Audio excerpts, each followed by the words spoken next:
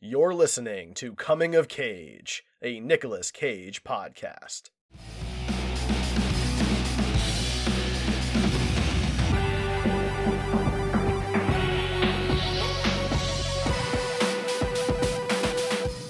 Hello, welcome back to the Coming of Cage podcast. I am your host, Derek, and I've got your other host, Ryan, here with me. Hello.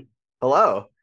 And we are here to talk to you about the 2002 Oscar-winning film Adaptation, starring, of course, Nicolas Cage, as well as several other notable actors like Meryl Streep, Chris Cooper, and Tilda Swinton. The movie is directed by Spike Jonze, written by Charlie Kaufman, which is important for this particular film. If you don't know anything about the Coming of Cage podcast, we review Nicolas Cage movies. We spin a wheel, it picks whatever movie we're going to talk about next, and we got Adaptation. That's right. That's right. So, what is Adaptation? According to IMDb, Adaptation is about a lovelorn screenwriter who becomes desperate as he tries and fails to adopt The Orchid Thief by Susan Orlean for the screen. That was a novel based off of a New Yorker article.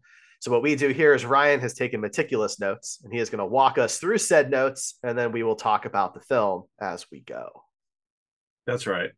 And just out of the gate, this one is probably the most meta film that we've reviewed. I feel like possibly like one of the most meta movies I've ever seen. Yeah. How do you feel about that? Oh, yeah. Too? I mean, it definitely, Unbearable Weight of Massive Talent is fairly meta as true. Well. But this is meta in a different way. Very, being John Malkovich, which of course there's a direct connection to here with Charlie Kaufman having written both films. And there's even some behind the scenes clips. Spike Jonze directing both films. Right. Yep. Also a direct connection there. So yeah. Adaptation. Man, so did you know anything about this movie going into it? I knew that there was more than one Nic Cage character in it, but that was basically it. Okay. And I'm a fan of being John Malkovich. I watched it. I mean, I'm not a huge fan. I've seen it several times, and that's more than probably most people. I feel like most people have either never seen it or seen it once.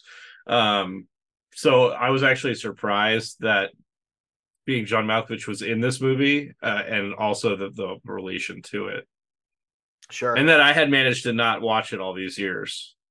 Yeah, this movie was always on my list of like, hey, I should probably watch that. And so like, the title and the poster, right? The potted plant that's broken and everything with Nic Cage's face as the pot. Like I all of that was ingrained in my head, but I knew like nothing about this movie. I didn't know that he played multiple characters. So that was a really fun surprise. Oh yeah, that would have been a big surprise. Yeah, that was great. Cause I've tried really hard since we started the show to like stop researching his old movies so I can go in as fresh as possible.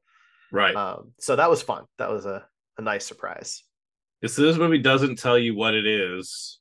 Like what you get that it's about a screenwriter trying to adapt a book, but really it's a lot more than that. It's basically self-referential through the whole movie, but you don't really realize that until like half an hour in.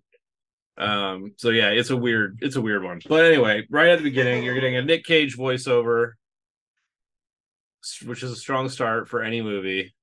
And he's it's not his normal voice. It's like a octave higher than his normal voice. And then you it's like over black. It's just like the title screen and all the opening credits are just a black void with like small white writing, very plain. It's like you're looking into a void, and that's by definition. You find out later. That's part of his like artistic vision. But so yeah, then when it finally pops out of this void, you're on the set of Being John Malkovich with a bunch of dudes and women walking around in John Malkovich masks, which if you haven't seen the movie, there's a whole long scene where everybody is John Malkovich, and they're all, it's like, women wearing dresses wearing John Malkovich masks, and big burly guys wearing John Malkovich masks, and everybody in between. And yeah, this scene was a part, it basically to set up that Charlie wrote Being John Malkovich, right? And you get a scene from John Malkovich, talking about how we got to get this in a short time because these masks are hot as hell. And good on him for looking out for all these extras. He's You know, I don't want to get hung up on that part of the movie, but I love John Malkovich. He's such an interesting guy. I just want he to listen to is. him talk. Yeah, he's great. And having him and Nic Cage in a movie is kind of a dream of mine, but this is not the way that I expected it to be. Yeah. Yeah, I'm not Uh, sure it quite counts. and I feel like somewhere there's like hundreds of those John Malkovich masks just floating around in a warehouse. Or like Anyway, one person ended up with all of yeah, they own all of them. them. The prop master for that movie just has boxes of John Malkovich masks. Um, so we get our first look at Nic Cage's character, one of his characters, Charlie Kaufman, who has like very like thinning hair. It's hair that's very different than Nic Cage's natural hair. Yes. So it was a cool, it was probably really good for him as an actor to get into character because when he has this hair on, it's such a different look for him. But yeah, it's like a thinning, like kind of curly hair. I don't really know how to redhead. It was okay. I was going to ask. He's like, so I'm kind of colorblind, so it looked like he was a redhead to me, but I wasn't Yeah, sure. not like a deep red, but like Okay. like a blondish red, I think. Yeah, it was. It really caught me off guard because like I'm not used to seeing him change his physical appearance a whole lot for a role, other Right. than like maybe facial hair. Right. So that was a big change. I mean, we'll probably touch on this several times throughout the whole movie, but it was actually like hard for me to see Nic Cage like his normal acting self in this because he did a really good job of changing his mannerisms. His like he had like his eyebrows furrowed like a lot of the movie to like he's constantly has this weight on his shoulders. He's slouching a lot of the movie. It's just he did a really good job, and that combined with the hair really like made you forget that this is Nic Cage. There's a couple scenes when he gets cagey, but really it's not a super cagey movie. Not in a stereotypical sense. No, he really does disappear into both of these roles. And because they are, Donald and Charlie are different people and they have different tones to them. Their voices are different, their moods and attitudes are different. And it's subtle, but neither of them are Nick. But they're twins, so they look almost identical. Right. It was eerie at Yeah. times, I think. Yeah. So then after the John Malkovich scene, we get this really weird scene of like the history of the earth, essentially. Yeah. And I wrote down evolution as my note on it, but it really wasn't just evolution. I think that's where the focus was, but there was a lot of stuff in there that wasn't really related to evolution. Right. But it definitely was trying. There's the movie's called Adaptation, and evolution is a fairly heavy theme throughout the movie. There's lots of Charles Darwin references and things like that, but adaptation and evolution are two different things, so that kind of threw me for a loop. It's like they were using them interchangeably, but they're really not. I think they were using them interchangeably. I do think that because it and it's supposed to show the passage of time and like it gets very meta later on when he's like talking about how to make that scene that we've already watched earlier in the movie. But I do think that they are using them interchangeably because of the focus on Darwin. They keep going back to he's reading Darwin at some point. Like they just keep focusing on that. I'm not entirely sure if like maybe just the title for the film just wasn't going to work calling it Evolution, right? Because there was already that comedy Evolution. Yeah, that was what year did that come out? That was I was think like pretty 2000. close to that. Yeah. Yeah, they're released close to each other for sure. But the one with Duchovny and Julianne Yeah, Moore. 2001. It 2001. was Yeah, Evolution. So maybe they were going to call this Evolution, and then like 6 months before they're ready to lock the title, that movie comes out, and they're like, shit. yeah, exactly. I mean, honestly, that is probably accurate. But of course, like he's adapting something, right? As a writer, like his job is to, in this particular case, right, he's adapting a book, and then at the same time, so Susan Orlean, who's Meryl Streep's character, she has to adapt her own New Yorker article into a novel after adapting John LaRoche's, Chris Cooper's character, his story into like it's like basically a series of adaptations. Which it is, but then they try and push that with evolution, and yeah. I don't know. You could make an argument that they're the same thing with different time periods, different, because adaptation is more like a short term and evolution is like a longer term, more permanent.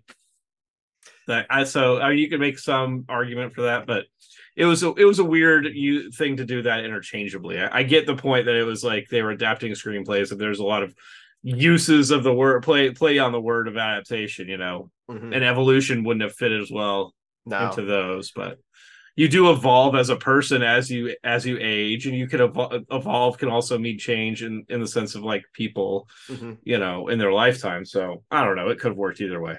Anyway, it was a weird way to kick off the movie. These like three you watch a sections. fox get like completely go from like dying to like completely being rotted away and being a skeleton, and then you get a random birth scene like straight into the woman's vagina while a baby just rips it apart, which was really pleasant. Was that supposed to be Charlie being born? Is that what we were supposed to take? I don't think so. So it's just a general baby? I think it was like just showing like how life moves, throughout the world. But yeah, it was, as someone that doesn't ever want kids and isn't, the world's biggest fan of lots of kids, that was a weird scene for me to just sit there and watch out of nowhere. Not expected. Anyway,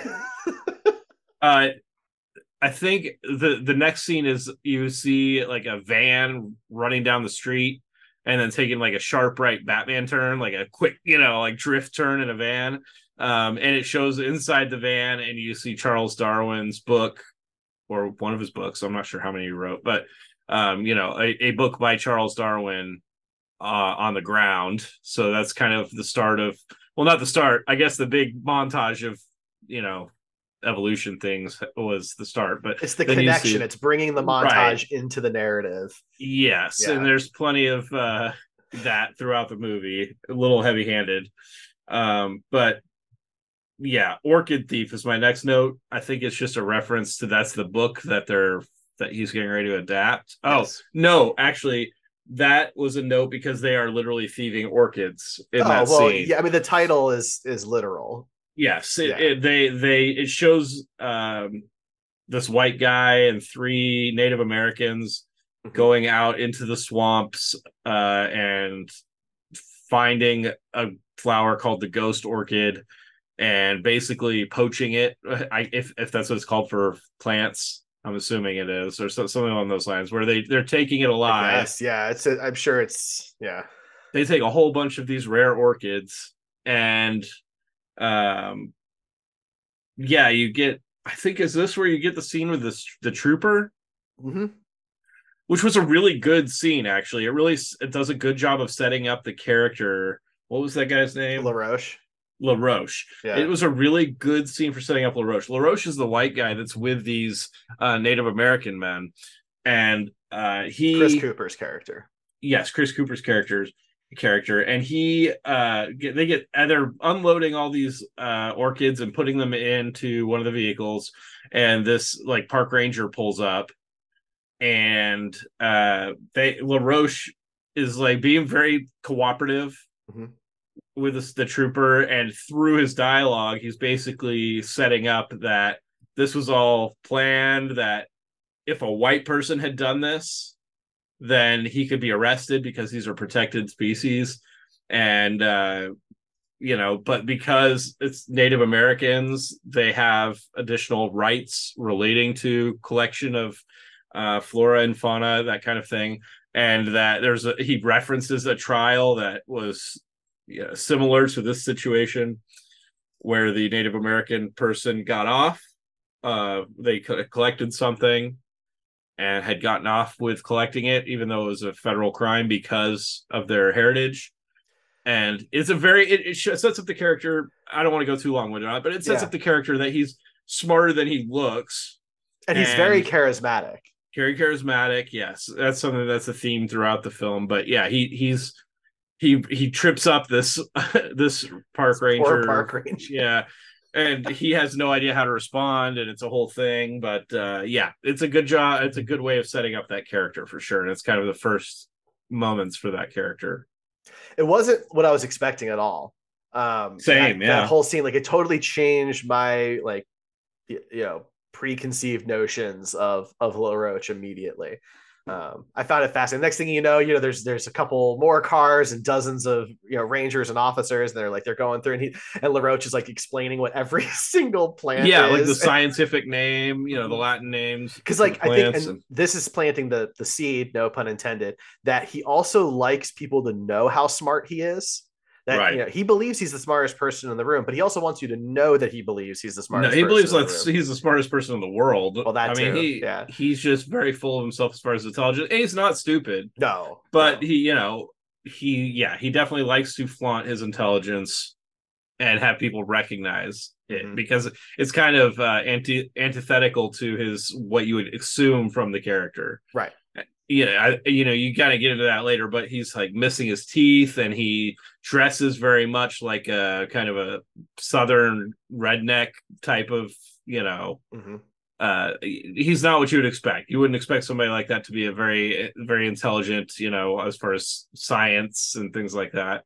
Well, you know what they So say? They say don't judge a book by its cover, yeah, and the whole right? movie's about a And so, book. Yeah, I get it. right, yeah.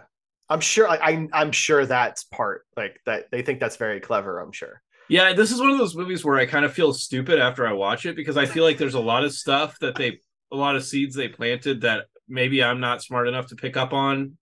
This discussion will probably help some of that, but do you get that kind of feeling too with these kind of art? It almost felt like kind of an artsy movie where it's meant to be like a much deeper line, or a much more smart movie.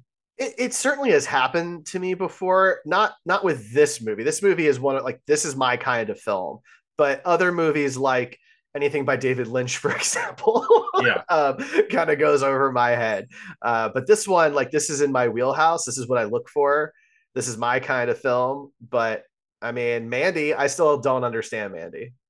Well, when a movie is so self-referential and meta like this, that's when it's not my wheelhouse. It's more like I'm holding on for dear life, trying to hope that I'm smart enough to understand what they're trying to accomplish with the end of the movie. And I think I picked up on a lot of it, but there's probably a lot I missed as well. And I'm not necessarily itching for a rewatch at this point, but Yeah, I maybe mean, someday. and that's the thing, right? You and I have each seen it one time, 20 years after it came out, Right. right? I've never read the book. I assume you've never read the book, Right. right? So we're not going to catch everything on that first viewing. Yeah. So then we get introduced to double Nic Cage, and I'll probably have other notes about this, but at first I wasn't sure if like this was an imaginary. Yes. Okay, so I'm not the only one on that. That's good. Yeah. Well, because he's got the It, voiceover and stuff, so I thought maybe he was talking to himself. right. Yeah, so it's kind of set up in a way, because for the first like good portion of the movie, you only see him talking to his twin brother in this house that they live in, and Right. that's it. You never see him outside the house, so you aren't sure if this is a real character or if it's just like a made up in his mind to help him. Like, it's because the character kind of you develop through the movie that his character is more confident, not as smart necessarily. I wouldn't say not as smart. He's not as like learned in the screenwriting industry. Right, that's Right? fair. Like, because Charlie is painted, and I think this is kind of said even outright in the film in a way. He's very pretentious when it comes to the art of screenwriting. Right. Right. Donald's not like that. Donald wants to get into it. That's not his thing. And so he's just coming into it like, with all this enthusiasm and no pretension around it. And, he has no problem with the self-help books and all those different types of things. So I don't know that it's an intelligence factor as much as Charlie is just pretentious. Right. He's up on his high horse about it. Yeah. Right. Yeah. It is interesting that Nicolas Cage is only credited as Charlie Kaufman on IMDb too, but I just noticed that. Interesting. Well, supposedly there's a shot where you see Donald behind him or something, and supposedly in one shot it is the actual Charlie Kaufman in like a reflection or something like that. I don't know. I'd have to rewatch it to see if I could catch it, but weird. Yeah. So my next note is that I identify with his overthinking. There's a lot of scenes in this movie where it's like him trying to figure out what the screenplay is going to be. And like when but I don't think that's actually one of the scenes I was talking about. I think there's a lot of scenes with women specifically, there's like one scene with a woman where he's like, should I kiss her? Should I not kiss her? Is this, he's going through all these different scenarios and the possible outcomes in his head. And honestly, like, it's probably pretty sad, but I have that, I do that really Sure. badly. And like, this is the first movie I've seen where it feels almost like that's a thing that is recognized. That's not really something that people talk about that much. Mm-hmm. And you don't really see it this way. So that was interesting to me. And yeah, I'm probably not as bad as he is because the way they have it portrayed, he's over the top on a lot of this stuff on the extreme end. And I'm not that bad, but I am, not too far off. I think, we watch his journey, right? How he adapts throughout the film. And at the beginning, it is like literally holding him back and locking him down and impacting his life in a negative way. He has no action, right? There's a term, agency, right? Where it's all in his head and he talks himself out of everything. Yeah. Right. Whereas like you've done stuff. You might have talked yourself out of some things maybe, right? But I've also watched you do some really cool things that, take risk and take ingenuity and creativity, right? That someone has to move beyond the thought process. And at the beginning of the movie, he can't do it. He is incapable of doing it. That's true. And I guess we haven't really mentioned like the overall plot at this point, but essentially where you're at this point in the movie is Charlie Kaufman gets hired to write the screen adaptation of The Orchid Thief, mm-hmm.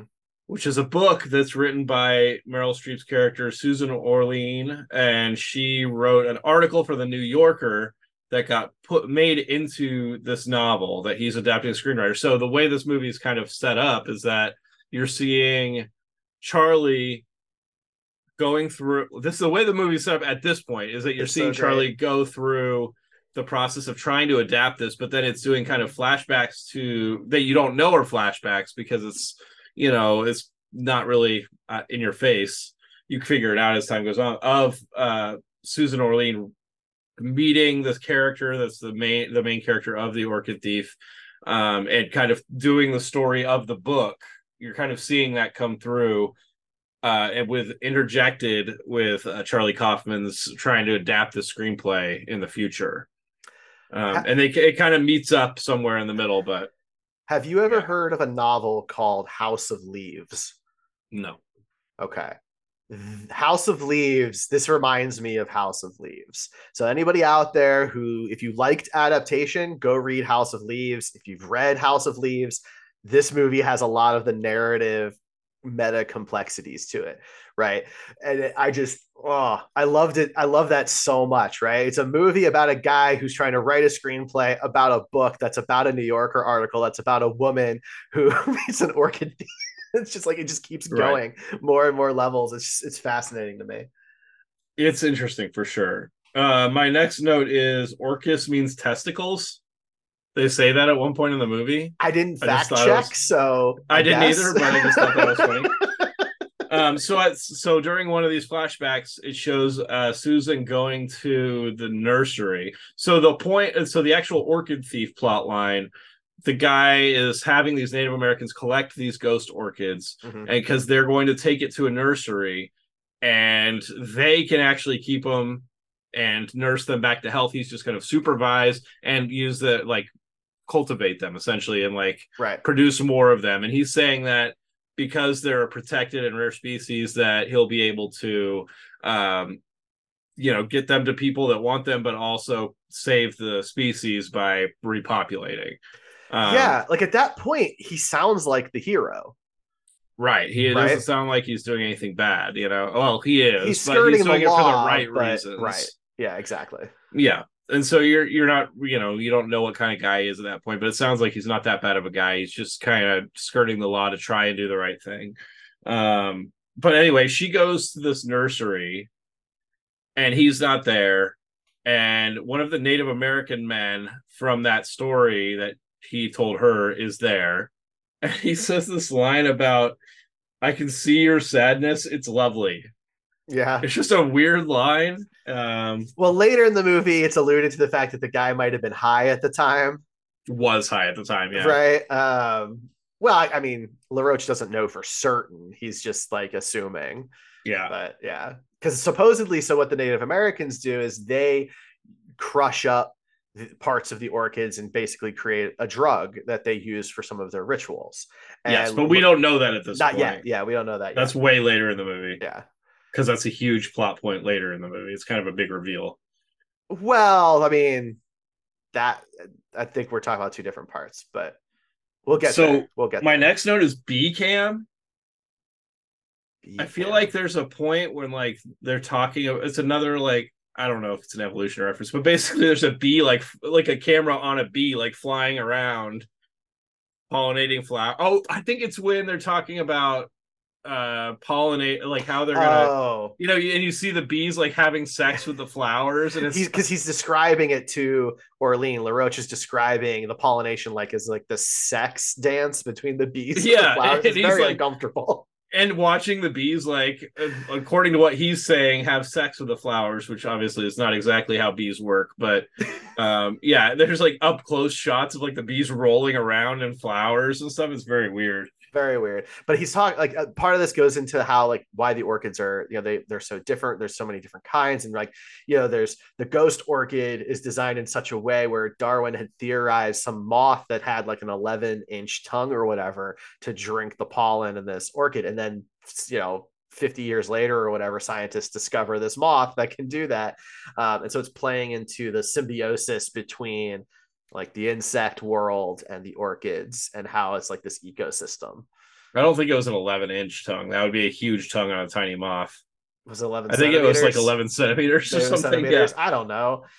Yeah, that would be really weird. Yeah, that So would yeah, be really weird. then we get a scene of all these like kind of rich hoity-toity type people around a table with Susan, and they want to hear about this guy and Right. about the story, and it's basically all of them just ripping on this dude, making fun of him, making fun of the fact that he's missing his teeth, and what kind of guy he is, and just being a bunch of assholes, really. And you feel like they're just really just being assholes. They did a good job of making, it's easy to assume something about somebody looking at it, but they did a really good job of making these people just seem like absolute dickheads, Really, and her feeling uncomfortable I mean, she's feeling uncomfortable, but she's also like still going along going with it. along with it. Yeah. Right. And it really paints her in this negative light that for me doesn't ever leave the character because at this point, LaRoche isn't like he's not hurting anybody. He's not doing anything dumb. He's very like he's very meticulous about the way that he's handling these things. And yeah, he's missing some teeth. We don't know why yet, and they're just making fun of him the whole time. It was just kind of shitty. Yeah, it was. Um, so earlier in the movie, you got to see LaRoche, or not LaRoche, you got to see Charlie go on a date, what seemed like a date with this woman, Amelia. Right. And she clearly wants it to be something more. Mm-hmm. And he did not. Well, then, or Well, he did, but he was too scared to like actually take the leap right. to kiss Yeah. her and make it something real. Well, then we get this scene of him at a coffee shop or some sort of coffee shop or a restaurant or Oh, the something. diner. Yeah, The diner. diner. And Yeah. he this waitress approaches him and sees that he's reading a book about orchids, and she talks about how she loves orchids and that there's an orchid show and they should go. Mm-hmm. And so the next scene you see like her and him like at the orchid show having fun, and then you see them like making out in like this private area in the back. And so my next note was dude gets a lot of play. And then my next note was boobs. Yeah. Yeah. And then my next note was never mind, it's a dream. And you see him like it like cuts to a cold, like dark room where he's like jerking off to the light of his TV, essentially. And that's not the last time that happens. That's the first of many times that happens in the movie. So he doesn't actually get a lot of play. He just dreams about getting a lot of play. Well, that's the thing, right? Like it shows how trapped in his own head he is, and he has no action on anything. He has all these thoughts, all these ideas, and he doesn't do anything with them initially. Right. Right. That's his big obstacle. Waitress played by Judy Greer, by the way, for those playing at home. Yeah. So then my next note is second Nic Cage real? And at that because point, I I'm still wasn't sure. at this I point really it's wasn't. still it's not sure. He's like laying on the ground a lot. Well, because he had like a back injury or something, as we Right. just keep And so seeing him in these weird positions. he just like pushing himself around with his feet to move around while he's laying on his back on the hardwood floor. I liked Um, Donald a lot. I'm just gonna yeah, say it. I really liked Donald. He was yeah. great. And I will say that we say a lot about CG in movies, not necessarily on this podcast, maybe more so on Screen Heroes, but um, you know, this movie, the way that they handled the two Nic Cages, there was never a moment where I was like, that does not look real. It looked No, really real and really believable the whole time, which was crazy to me because there's been more modern movies where they tried to do that and it's not looked anywhere near that good. and I'm very critical of that stuff. So like I'm trying to find a problem with it, and I can't.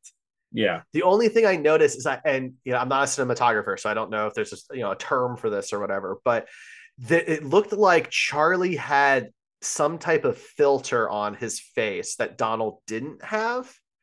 And to me, if that existed, maybe it was in my head, it made it seem like Charlie just didn't look as healthy as Donald. Donald was like this happier, brighter kind of person. He had like a glow to his face that Charlie didn't have. And I don't know if that was just in my head or if they did some photography trick to No, I don't think also. it was in your head because I was watching the Blu-ray version and you could clearly see in a lot of scenes the like seam for the makeup on Charlie, but you Mm, couldn't see it on Donald. So interesting. they Okay. were definitely like the makeup or lighting was different on either one of them. And this is like But when like Charlie was by himself. It's not like when they're sharing the screen. You right. know, I want to be clear that it's like totally separate shots.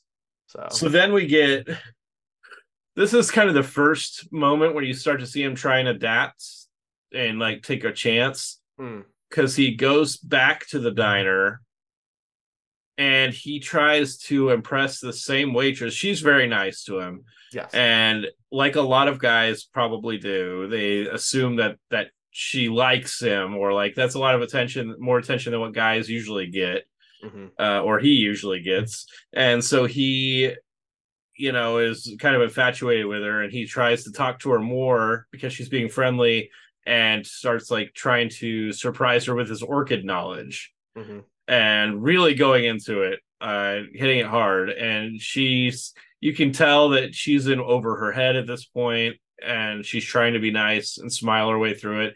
And then he invites her to an orchid show this weekend, trying to relive his masturbation fantasy. Out of town, mind you. It's not like this is down the road or something, right? Like this Right. is like a weekend getaway.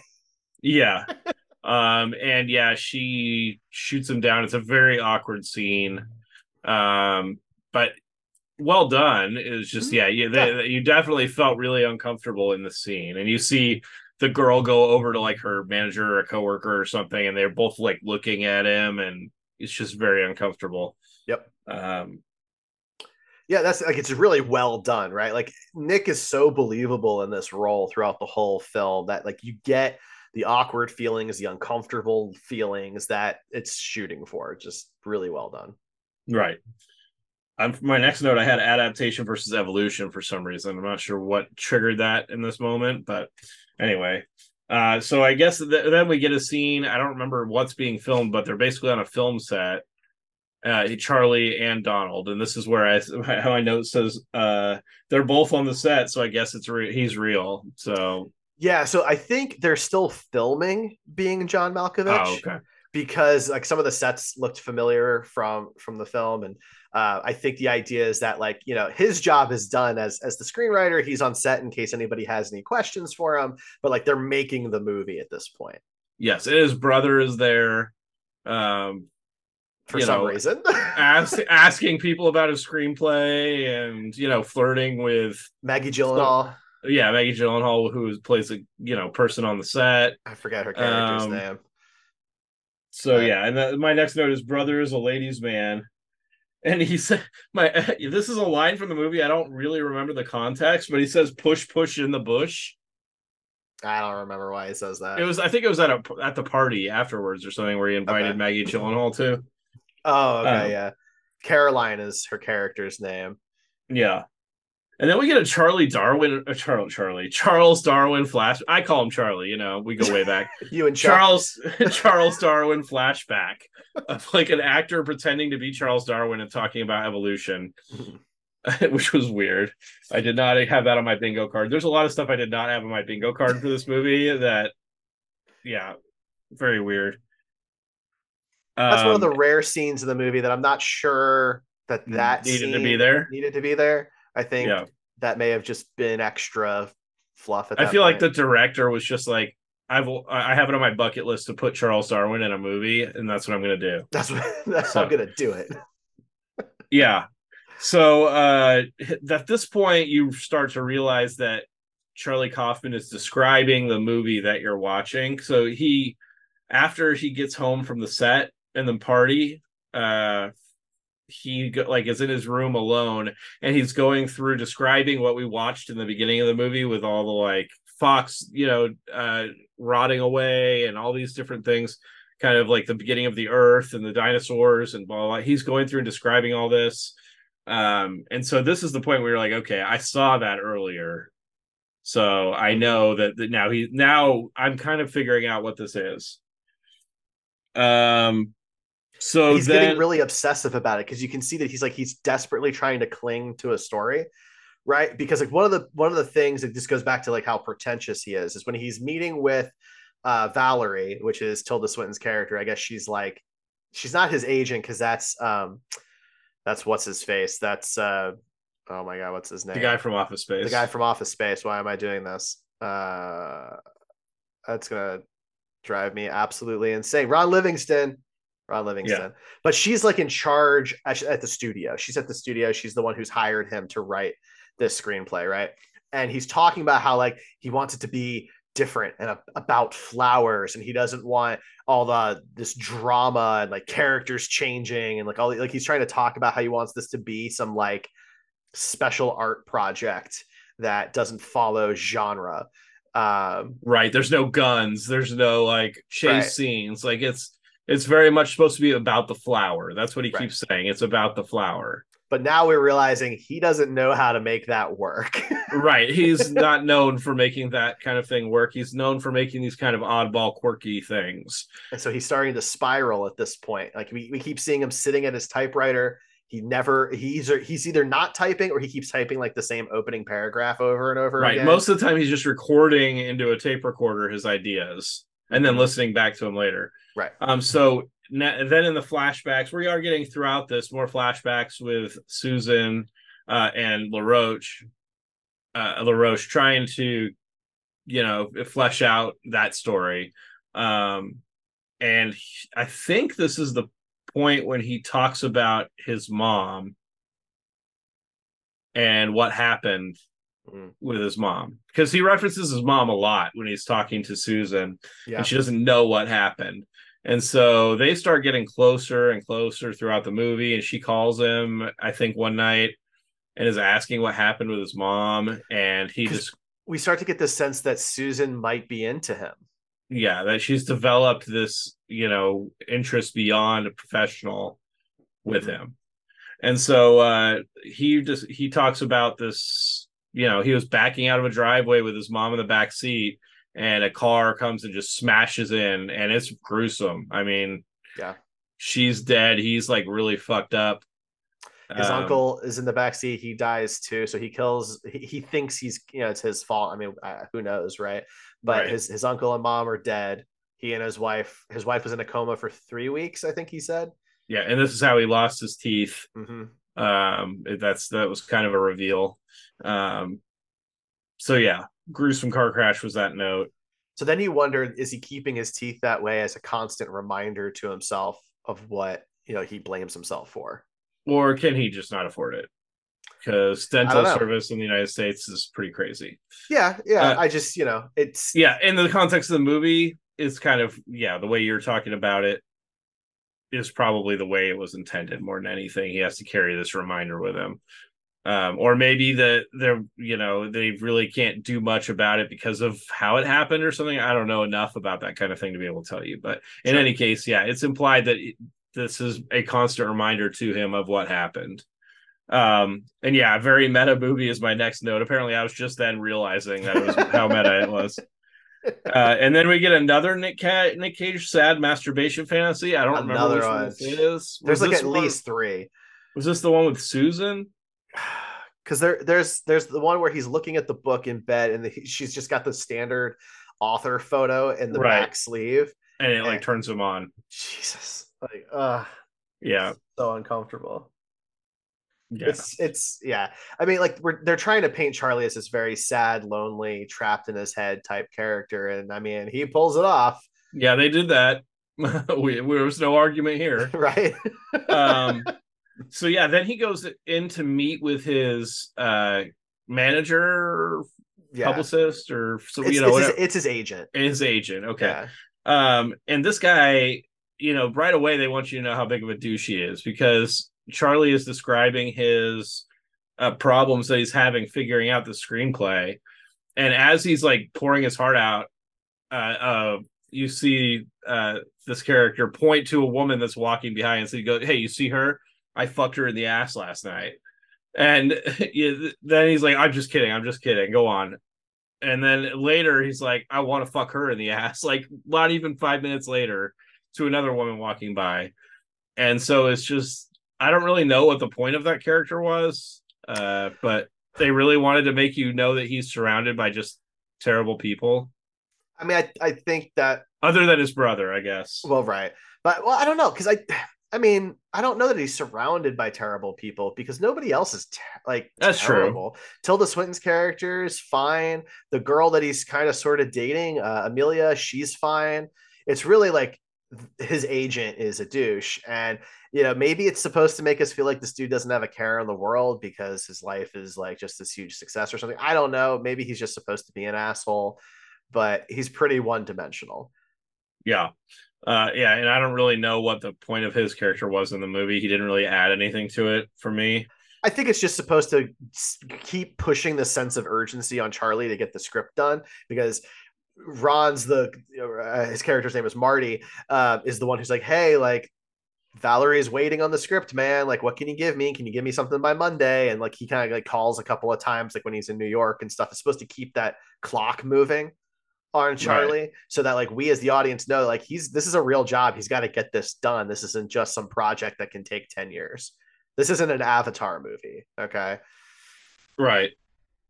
Um yeah, so then I have okay, so something we haven't really covered is his brother. I guess you talked about it briefly. But he wants to be a screenwriter also. He's kind of down on his luck, but he decides he's going to be a screenwriter and he's going to take this seminar in New York or something like that.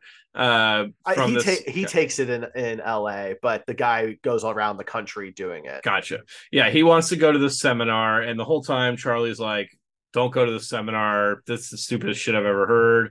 Blah blah blah. And his brother is throughout this movie describing the movie that he's writing, and it's just the tropiest. It is, like screenwriter's nightmare. It reminded me of. Did you ever see the John Cusack movie Identity? No. It reminded me of Identity for those out there who might basically like the plot that you get is that he's that there's a cop and a woman and something else, and they're like basically it's like five characters and they're all played by the same person, or they're all the same person played by different people. It's like different personalities within this movie. And he talks about like, okay, the big symbolism in the movie is going to be a mirror and a broken mirror. And it's like, that's a super tropey thing in movies like that. Mm-hmm. He talks about how he's going to add a chase scene, and Charlie's like, how does that make any sense? You can't have, all these people are the same person. You can't have a person chase himself, and like he's just pointing out all the terrible flaws with this idea. But I think it's such a great critique though on the film industry because at the same time, well, yes, we can sit here and say these are really tropey concepts, but at the same time, they do make money. Yeah. Right. And eventually later in the movie, the agent reads the script and he's like, this is a brilliant script. I'm going to make so much money on this script. And it just breaks Charlie's heart. But then he starts realizing, well, maybe there's something to that. Anyway, that's kind of jumping ahead. But yeah, I did have a note saying his twin is writing the tropiest movie ever. But I think like And that's the thing. Like they're on opposite ends of that spectrum, right? Charlie is the most pretentious of the screenwriters, and yeah, Donald is like the he just Michael thinks Bay. everything's cool. Yeah. You know? And so we get another flashback to Susan with the guy again, with LaRoche LaRoche. again. Um, Yes. and apparently now he has a porn website. Yeah. So at this point, we start to realize, we start learning that he has bounced around from idea to idea over Yeah, he gets time. like obsessed with a thing and does it for a while and then gets bored with it. And this is a theme throughout the movie because Susan writes in her, I don't know if it's in her article or the book, but she writes that she wishes she could have that excitement for something Mm-hmm. like he has. But then she's starting to realize that, well, he has that excitement and then loses it immediately and goes to something else, gets excited about that and then moves on, just constantly moving on. So that's a theme throughout the movie. But yeah, at this point, he's switched to porn. Like Yep. he has a porn website, and this is in 2002, so the internet was still. I mean, probably it's arguably still today in its infancy, but it was really in its infancy then. And porn websites, were much different, and it was much easier, I imagine, to have a porn website gain traction Back because then, I mean, yeah, maybe. yeah, In 2002, we were using Net Zero. Anybody yeah, remember Net Zero, the free internet? That was what we had because we had America no money. Online. This was after AOL. AOL was the 90s AOL's still around, so for there's no us. after AOL. There is no after AOL. The world will end before AOL goes away. Okay, so then my next note is more Nic Cage masturbation. Oh god, so much, so Yeah. much. Does his brother catch him at one point? It looks like his brother catches him at one point, but they just No, but don't I think he discuss it. comes in like I think he covers himself up. It's kind of ambiguous as to whether he actually saw anything. Okay, But yeah, yeah, then they're like having a conversation. It's really uncomfortable. very. And then my next note is technology versus horse. Versus horse. Yeah, there It's a was a line about. discussion that somebody was having. Yeah, I I don't don't remember the remember. line But now. it's another thing about like evolution and adaptation, just Mhm. another example of how I think, if I remember. This it Go was from ahead. the seminar, Donald learning all this stuff from the seminar, because the seminar is very much about like the archetypes and the styles and the parts of a story, right? The very basics of writing. And I think that was where this was coming from, was like one of his ideas in the story is going to be machine versus, I think he was trying to say like technology versus nature, but it comes out as machine versus horse. Yeah, it was weird. I So like then Donald. then we get another, yeah, I can tell. Then we get another flashback. Well, we don't really know actually if it's flashbacks at this point because at a certain point the movie catches up with Right. itself. But we get another scene where it jumps to Susan and LaRoche and they're in the swamp and he's finally taking her to try and see the ghost orchid. Right. And they get lost in the swamp. And that I was my think note. Lost in the swamp. I think as far as timeline is concerned, that everything between Susan and LaRoche is in the past until New York. Until New York. Okay. Until Until until the Kaufmans are in New York and they're spying on her with the binoculars and then gotcha. follow her down to Could Florida be. or whatever. I think at that point that's when everything is caught up. Prior to that, it's like a 5 year time jump that they're slowly moving to the present. Yeah. So that's fair. It could be. And my next note is he is so awkward. I don't really know what that was in reference to, but yes, Charlie was very awkward. Um, so the Always. my next note is about when uh Charlie brings Donald's script to the agent.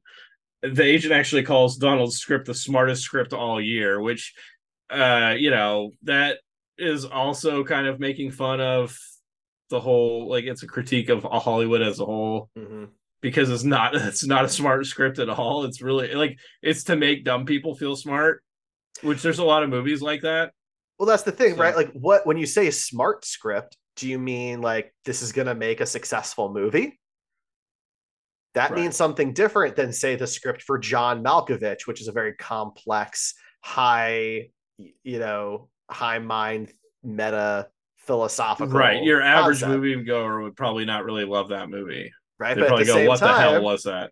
right? Furious 7 makes $1 billion. Was that a smart script? Well, it was a very successful film. Maybe that was smart. I don't know. See, when I think of smart script versus a script that's made to make people feel smart is like, I think of, like you said, Being John Malkovich would be a good one for an actual smart movie. But then like something like Donnie Darko, which is a movie I like, don't get me wrong, but I feel like everybody that says they like Donnie Darko, they don't actually know what it's about, and I don't know what it's actually about. And I'm pretty sure the people that made the movie, if that they've been interviewed and said that we have no idea what it's about, it's up to interpretation. So that's a movie that makes, I don't want to say all dumb people, like it makes people feel smarter than they actually are. It doesn't mean you're dumb, but I think there's two different things there. A lot of movies are made that way to make somebody who's not necessarily the smartest person feel smart while they're watching it. Well, yeah, if there's a mystery involved and people can guess the twist or something like that, it makes them feel like, oh, I figured like the Knives Out movies. That's a good feeling. Sure. Versus like, but then at the same time, like that's why some movies get slammed like that for taking that away from the audience by just coming up with something the audience couldn't possibly have been aware of, to be like, oh, we got you. See, him calling Donald's script the smartest all year for me meant more like it was like the Donnie Darko, where it's people, because the way he's describing the movie throughout this whole movie makes it seem like he's trying to make something smart and deep that's probably not going to end up being that smart and deep. But that's fair. Anyway, I don't want to spend too much time on that. Charlie ends up going to the seminar. I'm sorry, I was going to take us down a tangent. I'm not going to. That he criticized the seminar he told his brother not to go to because it was stupid. He ends up going to the seminar. Yeah, because he goes. His brother talks him into going to New York to meet with Susan because he was supposed to have a chance to meet with her in L.A. He chickened out, and Donald talks him into going to meet her because Charlie is stuck. Right. So that's why, just real quick, like that's why he's in New York to begin with, is to meet Susan, which he chickens out again. Yeah, he sees her. She gets in the same elevator at the where she works, and he starts to try and say something to her, but she leaves the elevator and he doesn't say anything. So then, he goes to the seminar that happens to be in the town at the same time. Mm-hmm. And the guy that was doing the seminar, giving the seminar, Robert McKee. Yeah, one of the big things he says is talking about never use voiceover. I laughed so hard at that. So this is so great. So this is Brian Cox playing the character. I love Brian Cox. He's wonderful. McKee is a real person that this character is based off of course. And so it's a little exaggerated from his actual teachings, supposedly. But man, it's such a great scene. That's one of my favorite scenes in the movie, especially after Charlie asks his question and Brian gets to kind of do his monologue. It was really kiss. Good. This point I said Nick is really good in this. I mean, I realized that before, but I think at this point, in his response to, basically he asked a question about like, what if you're making a movie that doesn't have conflict? Yes, your characters don't grow. And nothing happens. Yeah, the guy giving the seminar tells him that would be the most horseshit, stupid ass movie he's ever heard of. Nobody wants to do that. Nobody wants to read that. Nobody wants to make that. He rips him apart. Well, it's this big turning point because Charlie says, like the real world. Because he has kept himself so locked in. He doesn't know what the real world is. Right. In his life, he's done nothing. So he thinks nothing happens in the real world. And this is where McKee basically says that he's nuts. Things are happening every day. Every day there are people who risk their lives to save a stranger. There are people who get murdered. There are people who are born, people who lose their jobs. Something is happening all the time.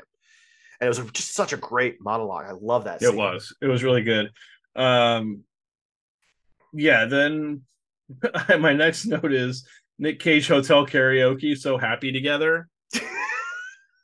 So that's a thing. That's a thing.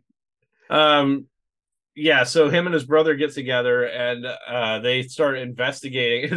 They're talking about this, like how they should proceed with the script. He asks his brother for advice to read the script, which is a huge turning point. Yeah. It's a big turning point. Because his brother has sold his script at this point. Yes. And this is where Charlie, he has to set his ego aside and be like, I need help. This isn't working anymore. And his brother And reads the script and he says it's missing something. And Charlie is like, well, what is it? What is it? He's gone from somebody that was thought very little of his brother's writing ability to now somebody who needs to get, whatever that is from his brother, because his brother has it and he does not. to And Donald's credit, he is always humble and thankful and he honored to is. help his He's a brother. really good character. Like he's Yeah. just, not, Nic Cage plays a lot of dickheads in these movies, but Donald is just a really wholesome character throughout the whole movie. Mm-hmm. Yeah. So they're talking about it, and they're trying to figure out the ending. And his brother says that they're like reading through her article in the book, and his brother's like, oh, he runs a porn site now. Okay, I need to investigate that. And so his brother goes to the computer and starts looking up the porn site, and right on the homepage of the porn site is Susan topless. And so she did porn for LaRoche. And it's around this time that you find out it goes over back to Susan, and you find out that that the ghost lily is a drug, and that they're manufacturing a drug, and apparently LaRoche is the only one that can do it, the only white person that can do it. Right, like the Native He American tribe, specifies that yeah, quite frequently. Then there's a sex scene without Nick. I don't remember which sex scene that was. That LaRoche and Susan. I'm trying to remember. I mean, not to skip ahead, but I'm not sure if this is the part you're talking about. He kind of like catches them having sex. I don't know. I don't after think they so. tail her down to Florida. I don't honestly. It could be. It just was interesting that there was a sex scene without Nick, because most of the time when he's in the movie, he's in the sex scenes, and he does get like 3 of them, to be fair, although they're fantasies in his head. They are. 3 years later, Florida van chase is my next note. Yeah, so this is where that they were in New York, and they find out through their binoculars that Susan is going down to Florida, and so they think she's going to meet with LaRoche again. And Donald's convinced that there's something going on here between them. He even interviews Susan in place of Charlie, because Charlie still doesn't have the guts to do it. And so they go down, they basically tail her down to Florida and follow. She gets in the van with LaRoche, and they follow them back to LaRoche's place. Yeah, where he's got the heart of it, where he's got all the lilies set up, and he's like producing the drug. And this is where the movie gets real. Like everything changes right now. Yeah. Right. And she's addicted to the drug. It showed her earlier that he sent her a package of the drug to her hotel or wherever she was staying, and that she like stayed up all night on the phone talking to him. And using this drug, and they like make dial tones together over the phone, which was weird. It was a very weird scene. Only Meryl Streep could make that scene interesting. Like right. So then I have a note about how they did a great job stitching Nicks together. Yeah. And then hostage situation, because so Charlie, again, evolution or an adaptation of his character, he decides to be the one to go in and spy on whatever's happening. And he gets caught, of course. And they're trying to figure out what to do with him, Susan and LaRoche. And she's like, she's high and he's high. But I love when he finds out that he's the writer for the movie. He's like, "Oh, that's so great! It's nice to meet you." Yeah, he's like completely naked, and he's like, "Who is he?" And she's like, "Oh, he's the screenwriter." Chris and then Cooper, he's like man. completely changes his tone about how great he is. Yeah, he's like butt naked. He's just standing there. Anyway, then she's like, "Well, we have to kill him." And he's like, he doesn't want to do it. He's like, "I'm not a killer." Yeah, he's like, "I'm not going to kill him." And she's like, "Well, he's going to ruin my career. And he's seen this. He's seen the drugs. He's seen everything." Yeah. And so like the next scene, you see him driving the car, and she's got a gun pointed at him, which apparently she had a gun. I mean, I don't know. It's never established that she carries a gun or like has knowledge of guns or anything, but she has a gun pointed at him. while he's driving, and they're taking him out to the swamp. It's not a stretch to me though that LaRoche would have a couple of guns, given like that he spends so much time around like alligators and in swamps and stuff. Like I that was guess. fine. So he just gave her a gun even though he didn't want to kill the guy. Well, I he don't goes know. It was along with weird. it, and he's got the That's true. rifle. Like he doesn't want to do it, but he also like wants to like support her, I guess, for lack of a better word. Right. So she starts getting out of the car, and it's revealed that Donald is in the back seat hiding under some blankets. And when she gets out of the I car, he like laughed. opens the door and smashes her with the door, knocks the gun out of her hand, and then him and his brother both start running into the swamp. This is the same swamp where they got that Susan and LaRoche got lost before. Mm-hmm. And so yeah, my next note was I did not have twin Nic Cages running through the swamp on my bingo card. But it's so great. It's like his at night swamp chase. Like we didn't even get that in Yeah. his New Orleans movies. And at some point, she's like, I can hear him breathing. And they're like questioning who the other guy is. They don't really know at this point. Right, because it was dark, so they don't know that Charlie has a twin. Yeah. Right, so they don't have no idea who the second person is, which is just really fun. So at this point, I had a theory, and maybe it's fucking stupid or crazy. You can tell me. Ooh. But I feel like so when they were in New York, and his brother, they're talking about the ending to this movie and what they need to do. This felt to me like the ending that his brother would have written because, there's a car chase, gunshots, murder, an alligator eating somebody, all these things. So this felt to me like it was, I don't know how it fits in, but it did feel to me because this is a totally different tone than the entire rest of the movie. Mm-hmm. It goes off the rails at this point, feels like a totally different movie. Not in a bad way necessarily, but so here's my here's how my theory ties into that. Everything that happens after they leave the hotel room never happened. Right. It was just the ending that the brother wrote. Exactly. His brother comes to New York, right, and helps him fix up the script. Because you even get that at the end, at the very, very end of the movie, he's still writing the movie in that final scene. Right. Right. That's not actually Charlie. That's the character Charlie. The voiceover is the real Charlie. So everything that happens, the spying on Susan, being able to read her ticket information off that computer from across the street, going down the Florida, none of that happens. That's all in the script.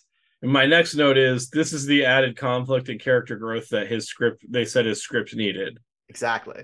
So then we get the next morning. They've stayed out in the swamp all night. They do have a touching moment, the two of them. Yeah, they have a little conversation that's very touching where he tells his brother that he respects him and stuff like that. It's nice. It's a nice brother scene. Mm-hmm. And then, the next morning, they see their car on the road, but then they don't see the van immediately. So they start walking up to the car and they notice that LaRoche is sleeping against a guardrail across the street with a rifle slung over his shoulder. Mm-hmm. And then they hear Susan down the road with the van, and she sees them, and she wakes up LaRoche, and LaRoche gets startled and fires a shot. Oh wait, was that? No, this is yeah. This was then. He gets startled and fires a shot from his rifle, and it hits Donald in the arm. Yeah, in the arm. And so, is it then that they run out into the swamp? No, was the car chase before that? Yeah, it was the car chase first. No, I guess you're right. No, wait. Yeah. They run into the car because it's just Charlie for the last swamp bit. So yeah, they get into the car and it's a car chase. Yeah, their car chase, and then the park ranger comes over this hill or blind turn or whatever in his truck and slams into the side of the car. And it's very reminiscent of LaRoche's accident where his brother Donald gets slung out of the car and is basically dying on the pavement. And you get this scene where they sing, I think they sing So Happy Together, mm-hmm. or he sings So Happy Together to him. And then LaRoche and Susan show up again and chase him out into the swamp. And Charlie gets away. You can see some of the how the script changes here. You can see some of these tropey things, right? Like it's like when they're driving down the road really fast, Charlie keeps looking over at Donald. And my thought in my head, I'm like, don't do that. You're going to hit something. Don't do that. Yeah, Right? It's very exactly. Like much definitely like more that. tropey things start to happen, and like this death scene with Donald is like very long, considering they were just being chased by somebody. You know what I Mm-hmm. mean? It's like an extended scene. Anyway, Donald dies. Charlie gets chased into the swamp by these two, and he sees some gators in the swamp, so he stops, and you can tell he's really conflicted about whether he wants to try and keep running and try his luck with the gators, or if he's going to stand there and try his luck with the people with guns. And so Susan convinces LaRoche to kill Charlie, but right as he's getting ready to pull the trigger, a gator comes out and just mangles the shit out of him. And then Susan is so distraught and screaming about how, Charlie's ruined their life and ruined everything and blah, blah, blah, and crying. And she calls him a name, and then he calls her a name back. And yeah. Well, I also had in here Nic Cage dies in the end, because that's technically true. He does. One of them does, yeah. One of them does die in the end, which is something, if you haven't listened to all our other episodes, that's pretty frequent in Nic Cage movie. He dies a lot. He dies a lot in the end of these movies. Um so now my next note is he kissed her character growth. Oh, right. So yeah, the paramedics show up and all those types of things. He tells his mom, yada yada yada. Now he's home. Yes. He's a changed man. He finally kisses Amelia, even though she's with somebody now. She has a boyfriend, yeah. Homewrecker. And then my last note is "Imagine Me and You." I guess he sings that song again, or it plays. One of the two. I can't remember. I think it plays. Yeah. And he's doing another voiceover, even though the script just criticized that. He actually acknowledges it, and he says, "Oh, they said no voiceover. Oh, well, screw that.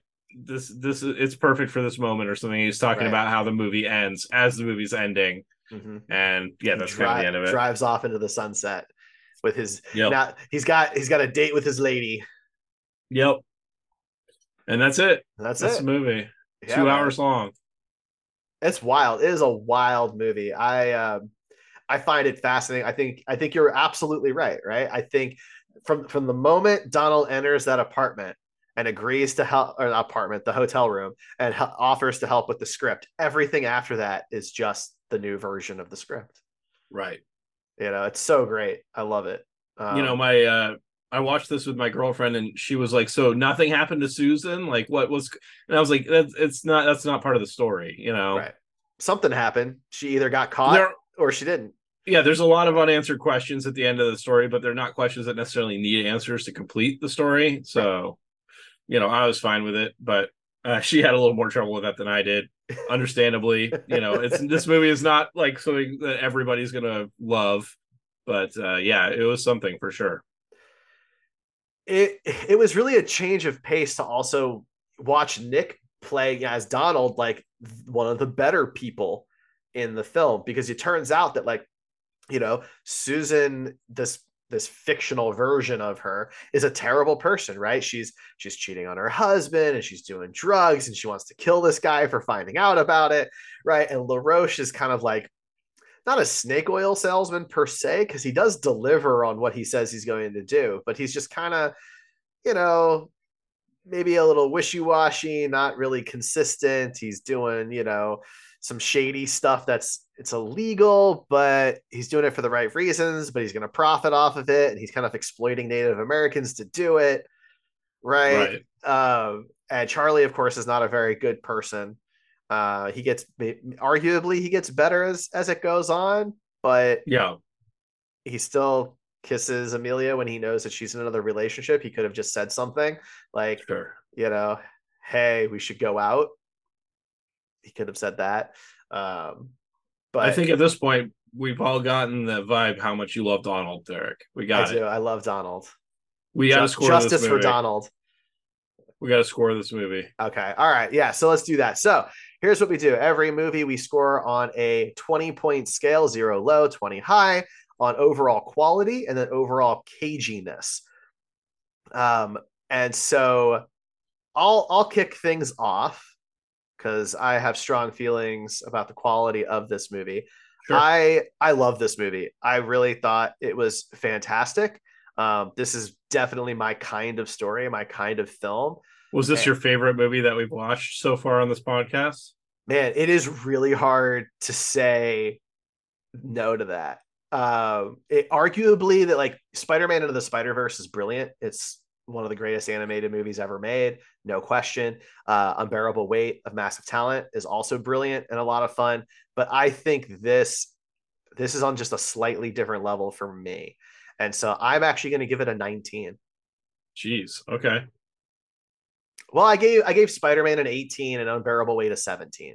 So I'm Yeah. going to give this one higher, a 19. I'm not saying it's perfect. I'm leaving a little bit of wiggle room.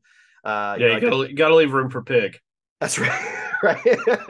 That's right. But 19 for adaptation. Okay. Wow. Where did I put Leaving Las Vegas? Leaving Las Vegas, you gave that a 17. Yeah. I think I'm on the same note with this movie as I did with Leaving Las Vegas. Like it was Leaving Las Vegas was a brilliant movie. Not one that I want to watch over and over again, but Sure. Yeah. it was brilliant. This movie, I don't know if I'd call it brilliant. I mean, I think it was trying to be brilliant. It was pretty enjoyable.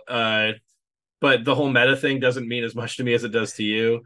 Um, so yeah, I'm gonna score it the same as I did with Leaving Las Vegas. Okay. 17. 17, yeah. Yeah. So I mean, we're not that far off, you No, know. I mean it's definitely in the upper echelon of Nic Cage movies as far as quality goes. Yeah. Yeah. Absolutely. And just for perspective, I mean, you gave Spider-Man 17 as well. So those are your top Yeah, three tied right now. I think that's fair. Okay. All right. Now we got to do caginess. And this one I'm struggling a little bit because there are some moments that might qualify as caginess. He's so different in both of these roles from what we normally see in all the good ways. I mean, he's great. Both Charlie and Donald are fantastically performed. Right. So, Ryan, what's your caginess level here? So I think off of our general, the way we've been scoring these movies for caginess, it's pretty low. It's not to say that he didn't do a good job because caginess is not a measure of how good of an actor he was in this movie, because Right. that would be much higher for like 90% of the movies that we review if that was the case. Agreed. It's a measure of like the meme Cage, the internet Cage that we all know and love, the loud yelling Cage, the face making Cage.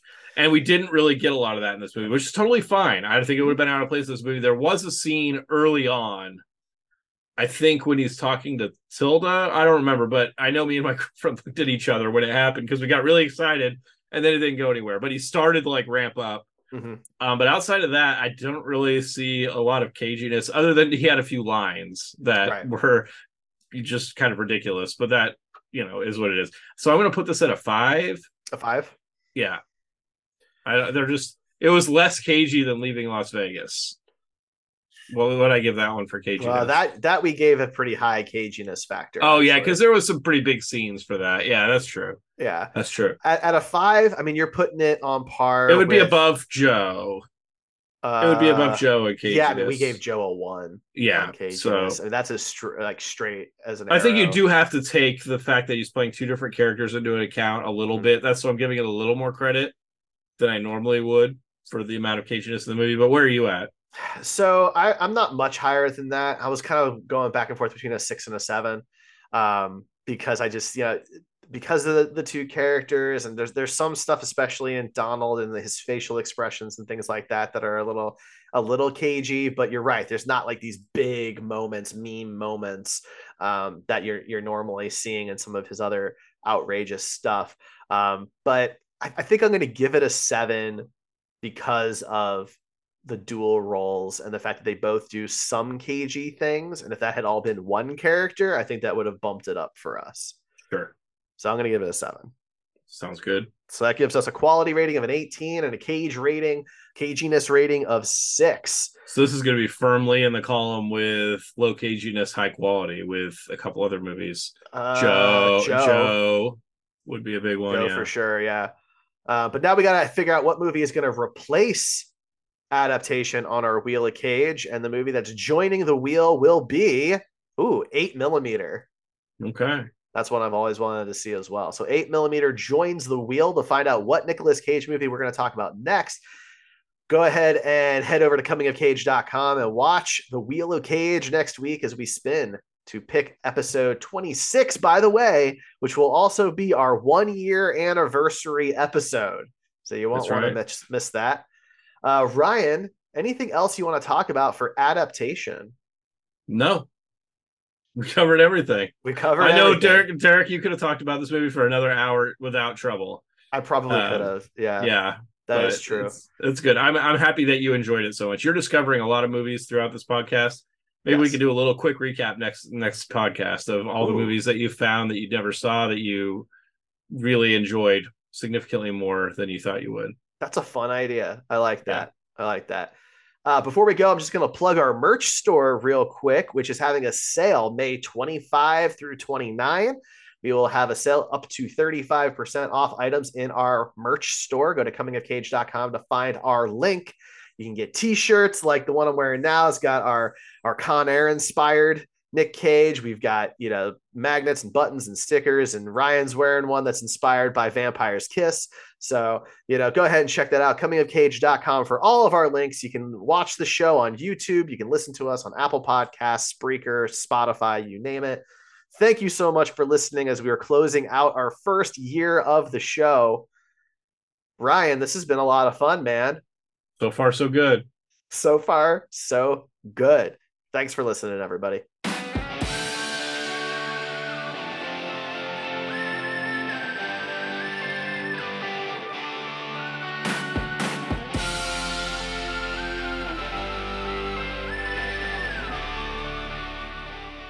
Yeah, beefy Adrian Brody. This is not your normal Oscar material, right? Except for the fact that it has Meryl Streep in it, that makes it Oscar material. Because, right? Because she's been nominated like 27 times, including this movie. That's what makes this movie Oscar bait, is just putting Meryl Streep in it. Immediately, it's up for consideration.